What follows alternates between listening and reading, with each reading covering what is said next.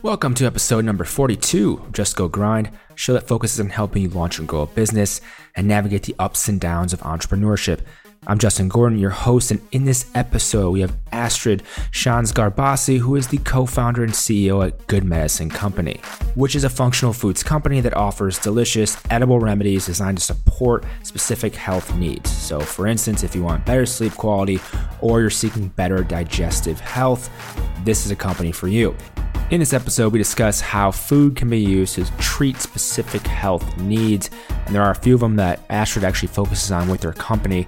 We discuss how she launched and grew her company, as well as her experience with a different company that she started called Fine Nutrition, where she was making high-fat energy bars, as well as going through her experience with Venture for America, something I had not heard about previously, but which is a fascinating concept for getting people more acclimated with entrepreneurship. Be sure to check out Astrid at thegoodmedicinecompany.com. As always, the show notes are at justgogrind.com/podcast, and you can support the show over in iTunes. Search Just Go Grind, leave a rating and review, and also subscribe. Please do. Without further ado, here is Astrid from The Good Medicine Company. Astrid, welcome to the show. Thanks so much for having me, Justin. I'm stoked to be here. Yeah, and having a health and fitness background myself, I'm definitely excited to talk about all the things you're working on. And throughout the research for this episode, actually, one of the things I want to ask right away in a non-fitness related exactly is Venture for America. I never heard of it before doing the research on it and saw that you went through it. Can you tell me a little bit about what that was? Yeah, absolutely. So it's pretty new. So no surprise that it was something that hadn't been on your radar before, but it's a lot like Teach for America, but the fellowship recruits, trains, and then places recent grads that want to go into entrepreneurship and that have, for whatever reason, masochism or otherwise, decided that they want to start a business. So, my experience with them was fantastic. And I had a lot of cool experiences working, apprenticing myself to entrepreneurs and working closely with CEOs through that fellowship. Yeah, it sounds like an amazing opportunity. And I've looked into them a little bit and it seems like they're doing some cool stuff, something I'm kind of interested in as well. How did you hear about it initially? Oh, deep internet searching. So I think I was on page 47 of idealist.org. I actually remember I was lying in my dorm room, my senior year dorm room bed, great floral comforter. Just late into the night, what am I going to do when I graduate and get out of here? And I saw the fellowship and they struck a chord. It was, okay, all of your peers are going into banking and consulting and, maybe going to grad school because those are the established paths of prestige. But of course, that doesn't have to be it. If that doesn't resonate with you, come hang out with us. We'll do a summer mini MBA so that you don't, you're not a total liability to the company that you want to working for. I don't know how much that mitigated. We were still all probably a little bit of a liability, but right. And then we'll connect you with the startups who don't have resources to go recruit at, these great top schools around the country, the way that Goldman or Bain have resources to go do that. And so it's a win-win for the startups. It's a cool talent pipeline and it helps them to access kind of pre-vetted, pre-trained, quote unquote, talent. Emerging talent, yes. Emerging talent, yeah, potential talent who, it is going to work for cheap and is going to move, another part of this was willingness to move to smaller cities in the US. So the Detroits and the Providence, Rhode Islands and the, Nashvilles and Birminghams of the country that, again, recent grads aren't always flocking to those cities because they don't have peer networks there. There are, might not be prestigious jobs that jump out at them on campus recruiting. And so we would go in cohorts with jobs that we'd found through the fellowship with a little bit of training and some career development and support. And it really made all the difference. And it's a really cool way to launch a career for someone who is interested in learning, what it looks like behind the scenes and under the hood for a new company. Yeah, it seems like quite the amazing experience, hands-on work with different companies, which is what people need, especially if they're trying to figure out what their path is if they don't exactly know, but they are entrepreneurial or have aspirations of being an entrepreneur at some point. And from Venture for America, you went to your own company right away, it looked like. So what was that exactly? Yeah, absolutely. So one thing that's really great about the fellowship is that they're a nonprofit and they raise money by telling this story about how they're mobilizing this generation of entrepreneurs, because I'm sure you've seen the stats, but our generation, millennials, are actually on track to be the least entrepreneurial by definition, Yep. using the definition of starting new businesses. So Yep. they want to be able to turn to their funders and say, look at how many companies are being ignited because of this fellowship program and the resources and encouragement and education we offer. So all throughout the fellowship, they're egging you on, they're saying like, hey, do you have an idea? Do you have a side project? Do you have a passion? Come pitch, come win a little bit of grant money, get some training on how to run a crowdfunding campaign. And so right at the time when I think one of these nudges from Venture for America, a couple of friends of mine from college and I had independently, we're living on opposite sides of the country, come across research on something that, now it is pretty widespread, but we'd come across research of ketosis. And this was back in, 2012, 2013. So it was still super niche. It was still mostly just like Peter Attia's blog. Yep. Like, pricking their fingers like in basements around the country, and some really cool talk in the medical research space, or around diabetes and metabolic disease and even cancer. And so we felt like, wow, like wouldn't it be cool if we could help people who want to tinker with this and explore this, eat this way with a convenient on the go, snack. And so we actually developed in our kitchens a keto bar. Yeah, in 2013. So wow, a keto bar in 2013, early. So yeah, this is definitely early times in terms of how keto has like, this is taken the time off. when we were sending out feedback surveys, and people were like, this is a little too high in fat. Like, yes, you should kill me. Like, this thing is filled with saturated fat. And we're like, no. Like, we promise it's good for you. There's a reason why. There's a reason. Exactly. So it's funny. People send me articles all the time now, and they're just like, like, why didn't you stick with that? Like, you'd be selling that thing for $200 million at this point. Oh my gosh. Yeah. It would probably have taken off tremendously. And you said you just started like in the kitchen, just tinkering with things. Like, how did you do that? Like, how did you start, I guess, is the question. With a Vitamix, the way so many good companies start. I mean, nice. Following in the steps of the greats like Lara American for Larabar. Larabar, yep. But yeah, just all it takes is a Vitamix. And one of the friends I was working this on had a master's in nutrition. She's actually just finishing that up. So she could, really quickly calculate the nutrient values, and was starting to get really facile with, okay, if we want to change the nutrient profile, what ingredients should we pop in there? All of us have always loved to cook, and there were plenty of blogs to indulge our tinkering, and we follow a recipe, and you think, oh, I can make that better, and you start changing things, and lo and behold, you have something that people you love start eating, and they're like, hey, I actually want to eat more of this, and this is actually starting to taste good to me. Yeah, and I saw that you raised money through Indiegogo. How did you decide to go through them to raise funds to have your first batch?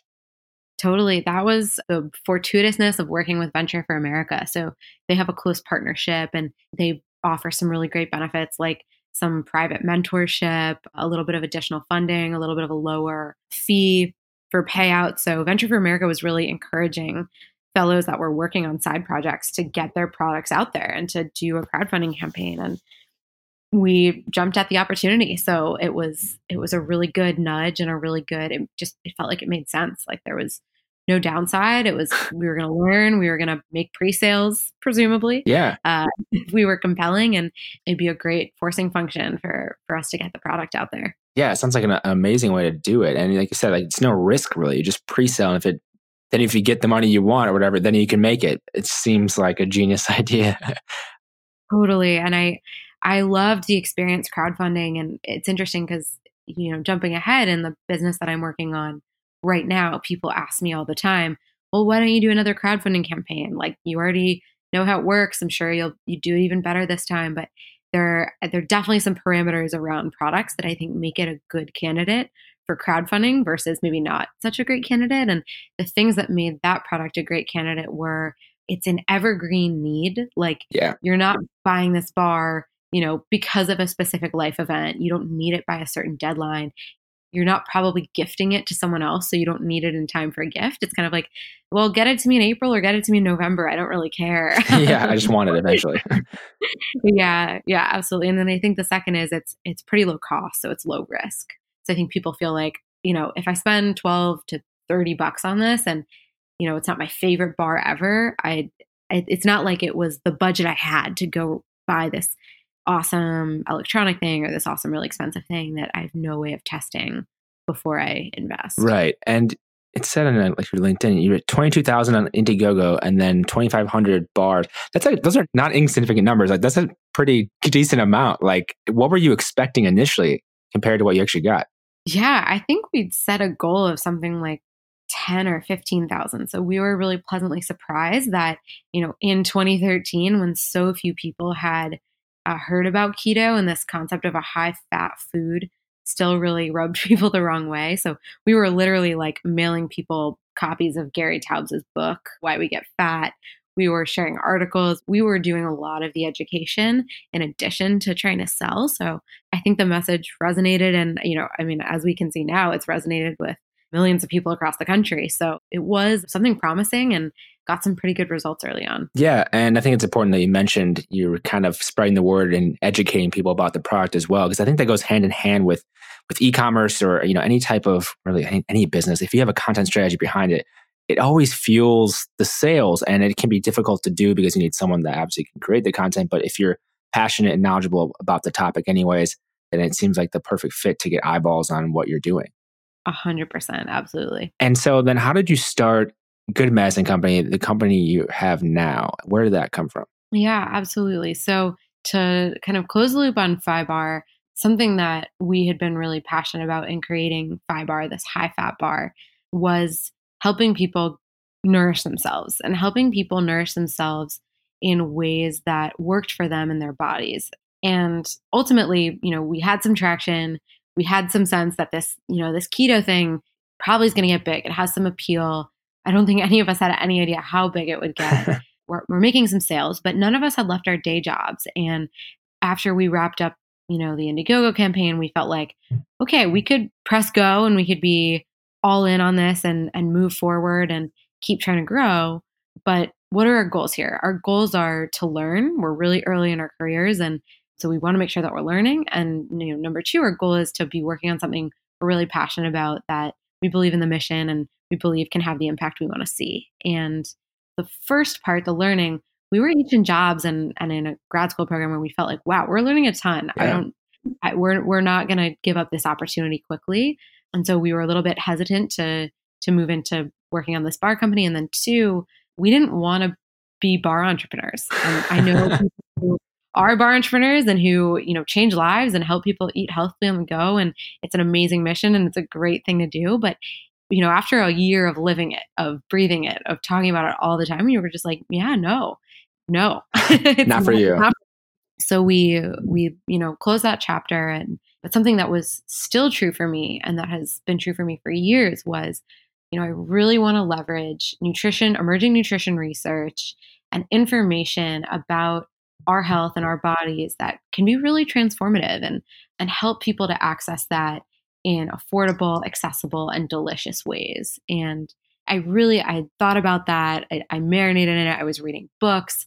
I was really inspired by medical professionals like Dale Bredesen. So Dale Bredesen is an MD, PhD who's been working in the Alzheimer's space for 30 years. Okay.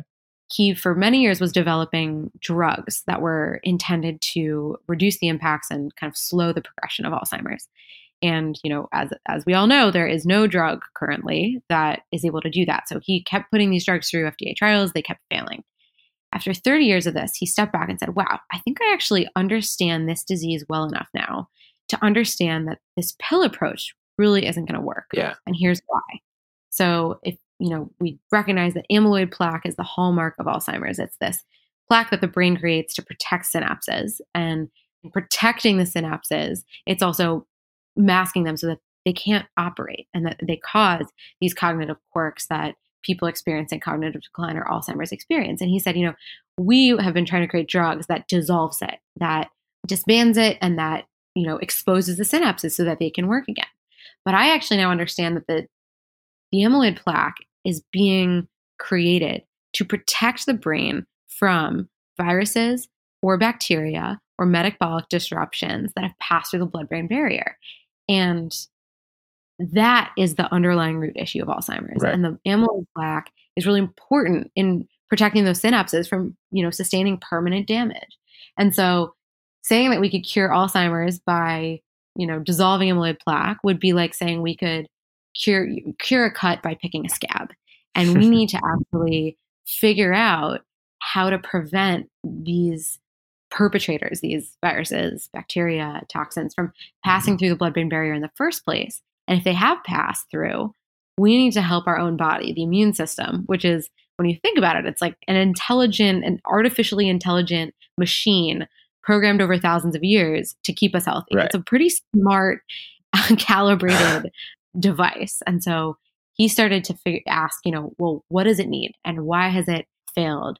And what he found was fascinating. It's actually that it's nutrition, it's nutrient deficiencies, specifically across a number of dimensions, like the copper to zinc ratio or magnesium and iron. And he started treating patients by putting them on nutrition protocols that boosted these nutrients and that got their own immune systems working again. And the results he's achieved are incredible. They are things like getting someone who had been testing at 4% of the Montreal Cognitive Assessment back up into the 90th percentile. People who weren't able to dress themselves going back to work. Really, really spectacular results. And so I use this long drawn out example because it was stuff like that that really fired me up and made me feel like, oh my God, like food actually is medicine. Not just let's eat salad and not get diabetes kind of medicine, but like something is wrong. Something is going terribly wrong in my body. Yeah. It's impeding my quality of life. It's maybe threatening my life. And food, the thing I put in my body every day, 3 times a day, can be a strategic ally in that. And this is one example, cognitive decline. And Dale Bredesen is, being heralded as a hero. He's teaching doctors across the country. They're, health coaches and practitioners and whole businesses cropping up around this to support people in, getting the right test to figure out, okay, what are you uniquely deficient in? Why has your immune system not been able to prevent, these things from crossing through the blood-brain barrier? But this is just one of many examples. Right. There are doctors in so many fields, in, mental health, in cancer, in, gut health, in sleep health, that are standing up and saying, wait a second, I think that this is actually connected to the metabolism, the endocrine system, some bodily function in a really intimate way, and that maybe that's part of the solution as well. And so the more I read and the more I saw potential solutions, to throw a couple others out there, like this idea that 80% of migraines are caused by an underlying magnesium deficiency. Whoa. The idea that polycystic ovarian syndrome, which now impacts millions of women across the country, the idea that that is, again, a result of underlying nutrient deficiency, that by reintroducing specific foods into a woman's diet, she can stop experiencing these really awful symptoms, stop experiencing such painful periods. So really everywhere you turn, there's an opportunity for education and for connecting the dots and for getting out there and saying, hey, there are foods that can help, there are nutrients that can help. But, at the same time, when I looked around, I didn't feel like there were a whole lot of companies trying to connect the dots for those consumers. Yeah. It felt like they're practitioners and they're doing incredible work. And I'm so grateful that they exist and they're educating patients and they're leading the way, paving the revolution. Like, good for them. But they can be expensive. They can be geographically specific. It can be hard to stay on those protocols when you figure out what they're supposed to be with the doctor. And so taking that, my passion for food and my passion for product and taking that interest in connecting the dots between specific life moments and nutrients, yep. and good medicine was born. I have a lot of questions from even that initial kind of stories and everything. But first off, like, how are you approaching, I guess, the research and learning all about these different things and finding the right experts to trust and all of that sort of thing? Yeah, absolutely. It's a great question and one that is existential for us and fundamental to the company. Right. So our belief and our kind of stance. So something that's really interesting to me to start, because everything has a story of course, to get me to is that a lot of medicinal information and wisdom has been collected by a lot of different cultures over many hundreds and thousands of years. And we've done this really interesting thing in the US where we've kind of pushed a lot of that away and in favor of this gold standard of kind of like the double blind randomized control trial. Yeah. And we haven't leaned as much into or haven't asked ourselves as many questions about those kind of more traditional healing modalities. So one example is Ayurveda, which is the 5,000-year-old medical system that was developed in India by the Vedics. And it is a very extensive set of, it actually literally translates to the science of life. It is a very extensive set of rules and hypotheses that govern the human body and seasons and food and how they all interact. And so actually, to bring it back to Dale Bredesen, when he published his paper and identified these 3 subtypes of Alzheimer's, viral, toxic, and metabolic, an Ayurvedic doctor came forward and said, "Hey, Dale, did you know that Ayurveda also identified 3 subtypes of Alzheimer's?" Like, that's pretty interesting. Let's map them. Let's see how much they have in common and how much they differ. Yeah. And it turned out that they mapped incredibly well. They had obviously different language because, they didn't, back 5,000 years ago, they didn't have the language of microbiology. They hadn't yet looked inside cells and they hadn't yet looked inside the brain, but the recommendations and the descriptions of nuanced difference of symptoms lined up completely. So based on that premise and many, many others and many instances where it's kind of like, whoa, they were doing this thing that now we've actually vetted with genetic testing or blood testing or biome testing. We draw a lot of our inspiration from traditional Chinese medicine, from Ayurveda, from these other traditions, and we actually seek out the recommendations and advice of trained practitioners in those domains. So as we build our medical advisory board, we've looked to add Ayurvedic doctors, licensed acupuncturists, et cetera, et cetera. We also look for classically trained MDs who have come up in the West and who have been practicing and studied kind of our modern day conception of human biology, chemistry, biochemistry, and science. Yeah. We look at more integrative practitioners like integrative nutritionists. We look at, functional doctors of all kinds, chiropractors, and we actually look for the moments where all of those practitioners agree, because there are hundreds of places where they disagree and where they point fingers, you're crazy, no, you're crazy, no, you're stupid, no, you're stupid. But they're actually even, there are a few beautiful places where they come together and they say like, yes, 100%, now without certainty, we can all agree, the gut has a massive impact on our health. And we're looking at studies that show, the microbes in the gut can impact mood. They can impact immune function. And Ayurveda and traditional Chinese medicine have been thinking that for centuries. And now, the modern world has caught up. So when we think about developing products for different ailments, we think about asking people from each of those disciplines, what does this discipline teach about this? What do they recommend? Why? And then when we start to see a pattern, we say, whoa, everybody is recommending, flax seeds for period health. And in modern day science, they say it's because of the linens and the phytoestrogens. And in traditional Chinese medicine, they say because it's a yin food, or, each has their own explanation of why. But if the answer is the same, we think that's a pretty darn promising place to start. Yeah. And then the worst case scenario is, you ate some healthy food. So it's also much lower risk than the way the Western world is currently looking for, medication. Yeah. And with those experts, you have, subject matter experts in different areas, and you're trying to get ones that you're trying to find the commonalities between them. But this whole, I guess, almost like a board of advisors of sorts, like how are you approaching them and look and searching them out and interviewing them or asking them questions? I'm curious about the whole process for organizing all of that, because I'm imagine there's so many different ones. How are you approaching that? Yeah, absolutely. So one pretty effective strategy has just been showing up as a patient.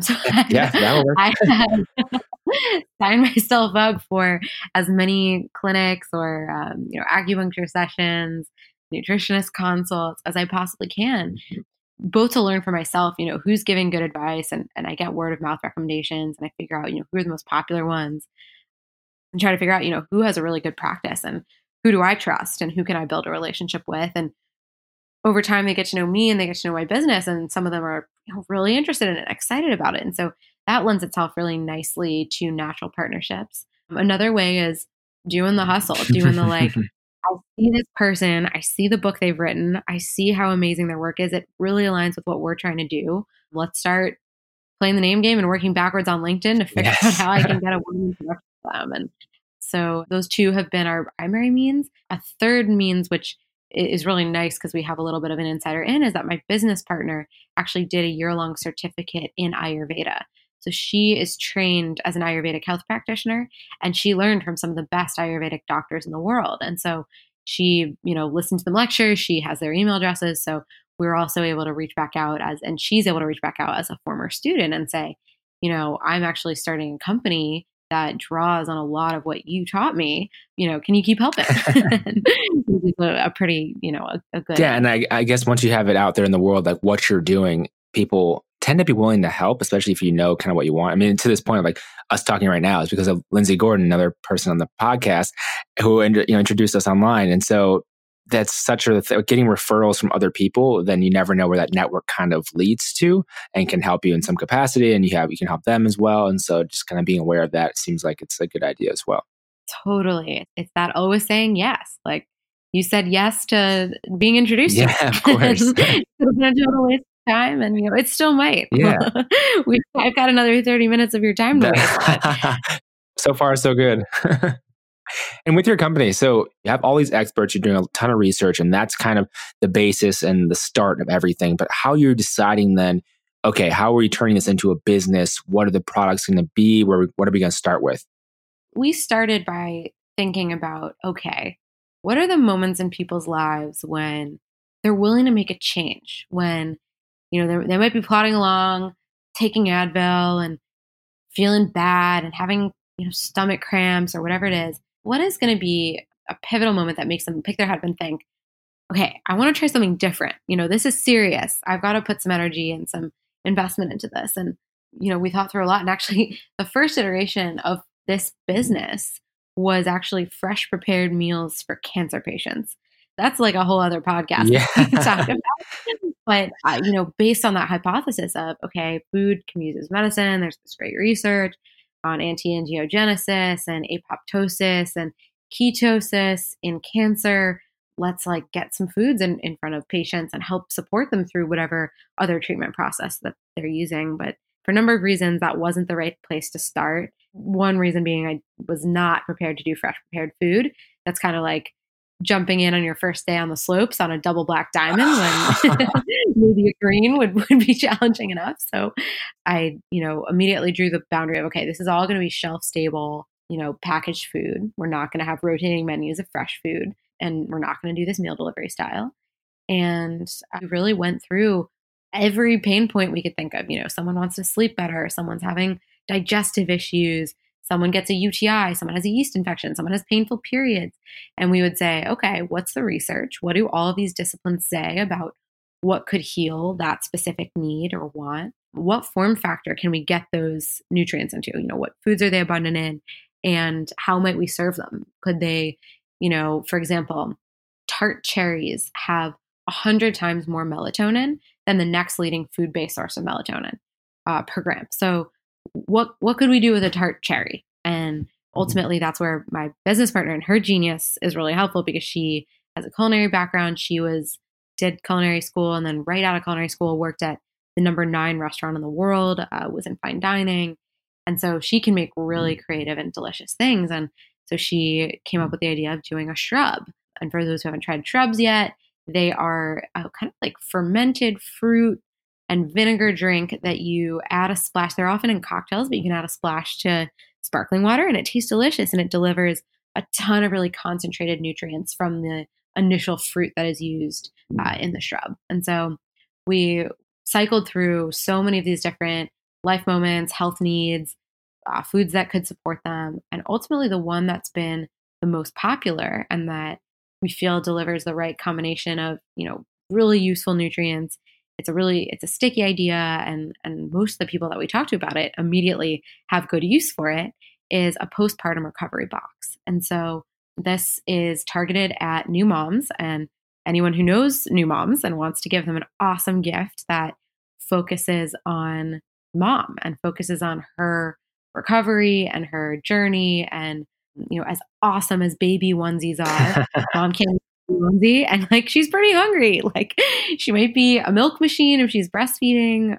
Nipples are getting chapped. There's like leaking is going on, or a scar across the abdomen, and so there's just a lot of room for nourishment and nutrients, and a lot of great research that shows that women who are able to replenish the nutrients that they've been depleted in throughout pregnancy. And so there are actually a specific list of about 5 or 6 of those nutrients that are incredibly intensively used for the creation of new life. So omega-3, DHA, iron, B vitamins, magnesium, selenium, and omega-3s. And these are, in traditional cultures, replenished really quickly because grandma comes and cooks some like pig's feet soup or some mushroom seaweed soup. And in Asian cultures, there's this concept of sitting the month, of waiting 30 days and being fed and nourished. And in our culture, it's kind of like, hey, can you be back at work on Monday? Yeah, right. So the kid's out. Okay, so now you're working again. Yeah. Like eat lasagna and get back to work. And so we wanted to bring the focus back on nourishment. And there's really good research that shows if you can do that, you will see fewer complications with recovery. You usually see less postpartum depression. You'll see healthier subsequent pregnancies. You'll see reduced number of, coughs, colds, flus that mom gets in the subsequent years when her kid is bringing home all kinds of germs. And so it's really important from a nutrition perspective to replenish at that time. And so that's a kind of health moment that we've zeroed in on, that we've landed on to start.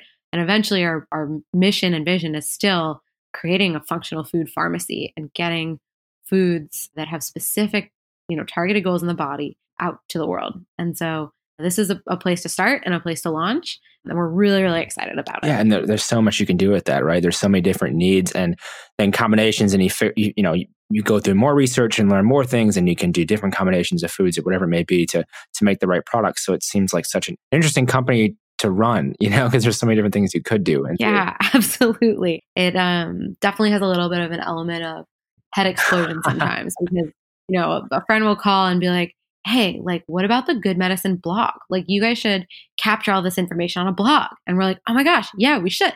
Whoa, that's like a whole other company. Yes. And then, I will vouch for that. Someone, yeah. And then someone will say, well, could you do this as a telemedicine practice? Could you be like a functional food telemedicine practice? Or could you be an app? Or could you be this? And yes, we could be all of those things.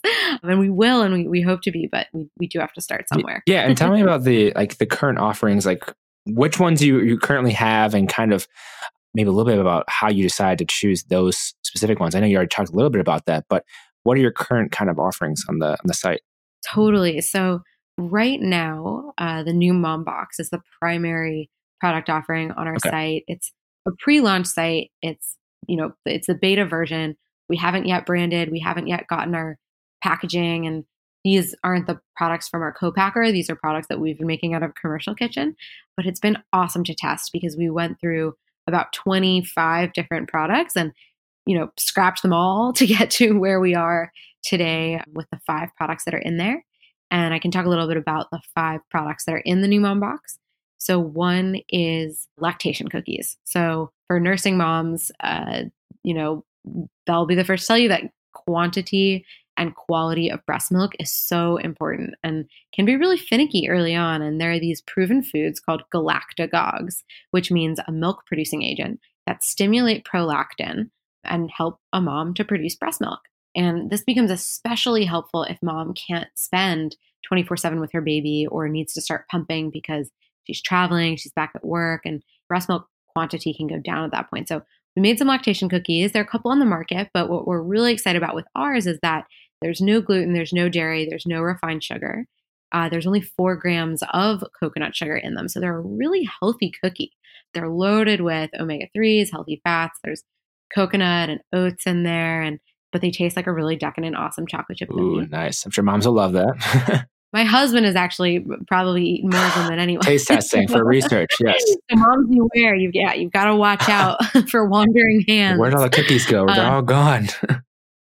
So that's one. Another one is an immune support tea. So again, when all of a sudden there's a little bit of added stress and less sleep, it can be really taxing for the immune system.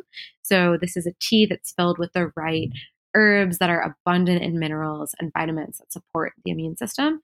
Again, like really easy to eat or drink. You can drink it with one hand. You can, just fill a cup. It's as easy as filling a cup with hot water and easy to integrate into a new mom's life and routine. We have an all-purpose salve, which is great as a nipple butter, as a scar healing cream for dry skin, because it's really easy to get dehydrated as a new mom. You've lost a lot of fluids in the form of blood. You might be producing breast milk, which leads me to the next one, which is a hydration powder. And again, a lot of hydration powders out there have some artificial sweeteners or decaking agents in them, but ours is a really clean one. It's got chlorophyll, black lava, sea salt, just great ingredients that get all the electrolytes and are, more hydrating than just water, because it can be difficult to get as hydrated as possible with water. And hydration is actually something, we're really passionate about, and is so medicinal in itself. Hydration is at the center of circulation, and circulation is the way that any nutrient gets anywhere in our body. We have this amazing stuff pumping around us every second of the day called blood. Yes. It needs, it's based on water and electrolytes. So we need to be getting water and electrolytes into our bodies if we're going to ignite any type of healing process, and if we're going to help our bodies out, in doing anything. And the last product in there is a shrub, and the shrub is really helpful because it can replace wine, which new moms are trying, maybe to lay off on. It's been known to pass through breast milk, so it's again something that can look great, taste great, and make mom happy. That's awesome. And you mentioned the commercial kitchen. Can you tell me a little bit more about that? Because the person I just interviewed before this, Molly Sullivan, runs a restaurant in Milwaukee, and kind of like health related, but also some other things. But she mentioned the commercial kitchen, and I'm curious, what exactly is that process for working in there to develop a product? We are definitely in a golden age for young food brands, because in the past, the option was kind of like, make it out of your kitchen illegally for a while. Questionable. Beg and borrow, steal space from a friend in the food industry.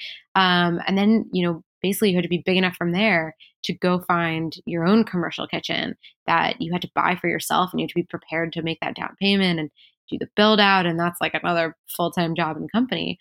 Or you had to be big enough to go to a co-packer. But there are a bunch of smaller kind of shared commercial kitchens, almost like WeWork for kitchen space, that are popping up in bigger metropolitan areas. And we're up in the Bay Area. There are 3 that are really well known that jump into my mind right away. Kitchen Town, Port Kitchen Spaces, and then Forage Kitchen, which is the one that we ultimately ended up at. So we, through word of mouth, through learning from other small food businesses about where they got their start, we got all these names. I went and toured every facility and asked a bunch of questions, and figured out how it would work for us and what we liked and didn't like about each space and each community. And ultimately, Forage has been a fantastic fit, and we've done everything from R&D there, so we can rent tables by the hour, and every time we've got a table, we have access to industrial ovens, industrial mixers, a whole slew of commercial kitchen products. And so we can do R&D, but we can also small batch produce. So when we get our orders, we're fulfilling with products that we've created out of that kitchen. Right. Which is, that's awesome that it's growing. It makes it so much easier for food entrepreneurs to kind of test things and try that all out. And I didn't realize that was how you did. I was kind of curious actually to that whole process, because it seems like, people probably just make it from their house or something to start with. But like maybe they do, but then also the commercial kitchen is really how you're supposed to technically do it, I suppose. Totally. And as you've grown, like what have been the biggest challenges so far in this whole process for trying to get this company live and get this company to be where you want it to be, essentially? I think the number one challenge in early days like this is managing, our own team psychology and deciding to wake up every day and continue to work on this. I think, that's really the biggest asset you have early on, is your own optimism and your own drive to get things done, and your own passion for telling the story. And the second that, it's such a fragile thing. And the second that wavers, the company doesn't exist anymore. Yes. a little bit like building stones dupe. Like you tell your lawyer, like, hey, we're starting this company. And then they're like, okay, cool. And they help you incorporate it. And then you know, tell a customer, hey, we sell this product. And they're like, okay, I'll buy it from you. But the second you stop telling people the story of what you're doing, like there's no one else to drive it forward. Right. And this team, who is the team currently? So it's my business partner and I, and we are full-time working on this. Okay. And then we've amassed quite you know, we feel really supported and surrounded by really great people who are not full-time, but are either contractors, have, you know, traded their time or donated their time or supported us in some way to bring their expertise and help get stuff done. So on any given day, we might be interacting, you know, we won't spend a full day with any of these other team members, but we might have, you know, half day meetings with them, or we might, you know, be exchanging notes or getting deliverables for them or having them present to us, which has been really helpful. Yeah. And as you move forward here, so what is kind of the next steps and the things you need to do coming up with the company? Yeah, so we're getting ready to launch the new Mom Box, the non-beta version, which, by the way, I should have said, if anyone listening has someone in their life who's awesome and who recently gave birth or is about to give birth, you should check out thegoodmedicinecompany.com and buy them a beta version of the new Mom Box. Of course. And I'll link that as well in the show notes, justgogrind.com/podcast. Yeah, so that's out there, but we are ready to take it to the next level. Our branding, to put our visual and verbal identity on there, to get it co-packed, and to get a kind of more long-term e-commerce website up and running. So in order to do that, the steps that we're taking to get there are to finish our medical advisory board, to finish this branding project that we're working on with an outside agency who's helping us to do that. We are going to raise an additional bit of capital to make sure that, you know, when we hit go, well, first that we can place the pre-order for a large amount of products we're going to need to buy. And then also that when we hit go, you know, we don't break everything and ourselves trying to fulfill orders and continue to get the word out. Just curious, what's the timeline kind of for the live non-beta version? The live non-beta version will be coming at the end of 2019. Okay, awesome. So something to look forward to, end of 2019. And with the business, I'm also just curious on like your time spent day to day, week to week, like what tasks are you typically working on? Yeah, absolutely. I would say 50% of my time I spend talking to other people. And that's, you know, advisors who have been really kind enough to donate their time. And, you know, we're not experts on CPG companies or products. And so being able to pick other people's brains and have them help us not make the mistakes they did. So getting connected with, you know, the VP of operations at a bigger food company or a CEO at a bigger food company and getting the ins and outs of, you know, what should be in our co-packer contract? What should we ask in our first meeting? What can we say to make ourselves a more appealing partner to work with, right? With a co-packer. And so in some ways, you know, we're really outsourcing our team to those brains and those minds that have been there and done that before. Another good part of the time is spent, you know, actually making product. So we'll be winding that down a little bit now that we've moved past the kind of R&D and beta phase, but it would be, you know, a full day of my business partner and I in the kitchen, baking the 20th batch of our lactation cookies that week, trying to figure out, you know, why is it, you know, why is it so hard or why is it a little bit too salty that time? Or how can we get this to bind and stick together in a way that when we ship it, they don't crumble in their package? So that was a big part of it. There's a lot of kind of like internal strategy and planning my business partner and I do. Something that I love that we do in a way that we spend, you know, at least an hour every Friday is we look back and we do wins for the week, shout outs to each other, things we could both be doing better, and our goals for the upcoming week. And so being in that cadence and having some kind of continuity from week to week and a way to check back at our goals has been really helpful as well. And then what else am I missing? Definitely a lot of like admin. So making sure taxes are paid, making sure our bank account exists, making sure, you know, all of the legal, you know, correct legal documents are in place. We raised a friends and family round a couple months ago. And so making sure, you know, everyone's getting their right tax forms is definitely a real thing. Real. Yeah. The admin stuff is, you have to do it, but it's just one of those soul sucking things normally. Yeah. It's just a part of being an entrepreneur.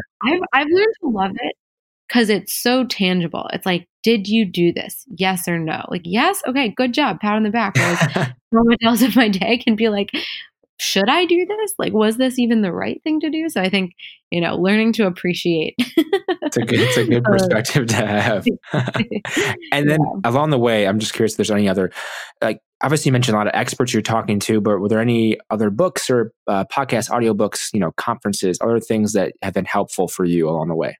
Yeah, absolutely. I mean, listening to other entrepreneurs' stories for me, and I know a couple other entrepreneurs that don't feel this way, and they feel like, oh, it's like so demoralizing because everyone else is so much further than I am. But I feel like listening to other entrepreneur stories has been so helpful. So, your podcast, How I Built This, Unfinished Biz, all of those have, think of those founders like now like my friends. Like my business partner, I will turn to someone and be like, well, when Laura was doing this with Laura Bar, we'll actually, reference their trials and tribulations and the strategies they came up with to overcome.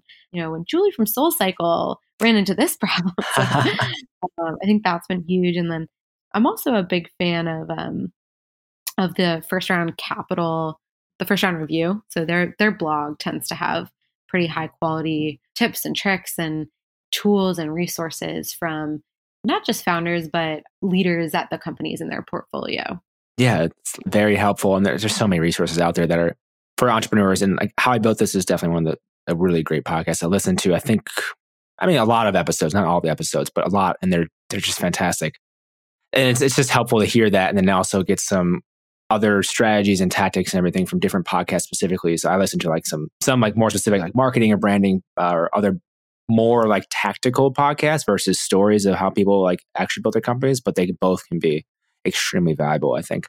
As you have gone through this whole process, and how are you managing the ups and downs of being an entrepreneur each day?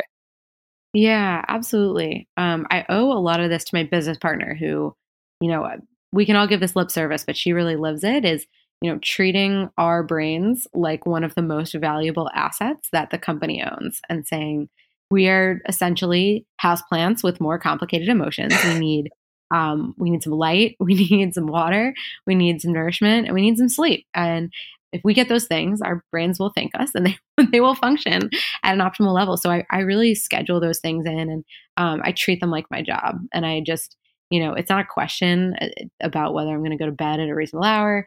And I would just rather do those things than hit the next thing on my to-do list. And if something slips off, so be it. At least I will, function Yes. another day. And so that's my, hardline perspective on it. And my business partner is amazing at living that as well as believing that and talking about that. Yeah, that's definitely important. Difficult, but important. If you set the hardline stance on it, then it makes it, I imagine, much easier because you have to work within that framework. And Totally. and was there any other advice for like aspiring entrepreneurs or anyone trying to like optimize their health through food? Any things you would say? Yeah, absolutely. I would say start with an open mind, challenge the beliefs that you've inherited through this culture, which, centered a lot around the food pyramid. Oh, I did a lot yes. of really interesting user research on where people get their nutrition information and where they get their food beliefs. And it's kind of like, oh gosh, like the food pyramid, like middle school health class, the news, my mom, we don't have like a really reliable way that we transmit this information. And there's some really new, incredible books out there and resources out there. And I think, seeking ones out that challenge existing beliefs and can be really mind expanding. Awesome. And I think because your company, you said I have 2019, you're kind of getting out of beta. We may have to have another episode eventually once you're as we say, live, non-beta. Once that happens, then we'll have to have you on again. But where can people go online to learn more about what you're doing? Yeah, absolutely. The best spot is thegoodmedicinecompany.com, and you can drop your name in our email list and we'll keep you posted about our real non-beta launch. But as new products come out, and you can read a little bit more about our philosophy there. Awesome. Astrid, thank you so much for the time today. Oh my gosh, thank you. It's been a pleasure, and look forward to coming back with more stories later in the year. Yes, more excitement to come for sure. Thank you so much for listening to this episode of Just Go Grind. As always, the show notes are over at justgogrind.com/podcast, and you can support the show over at patreon.com/justgogrind. And please leave a rating and review over on iTunes. It does help more people find the show. Hope you enjoyed this episode. Have a great day.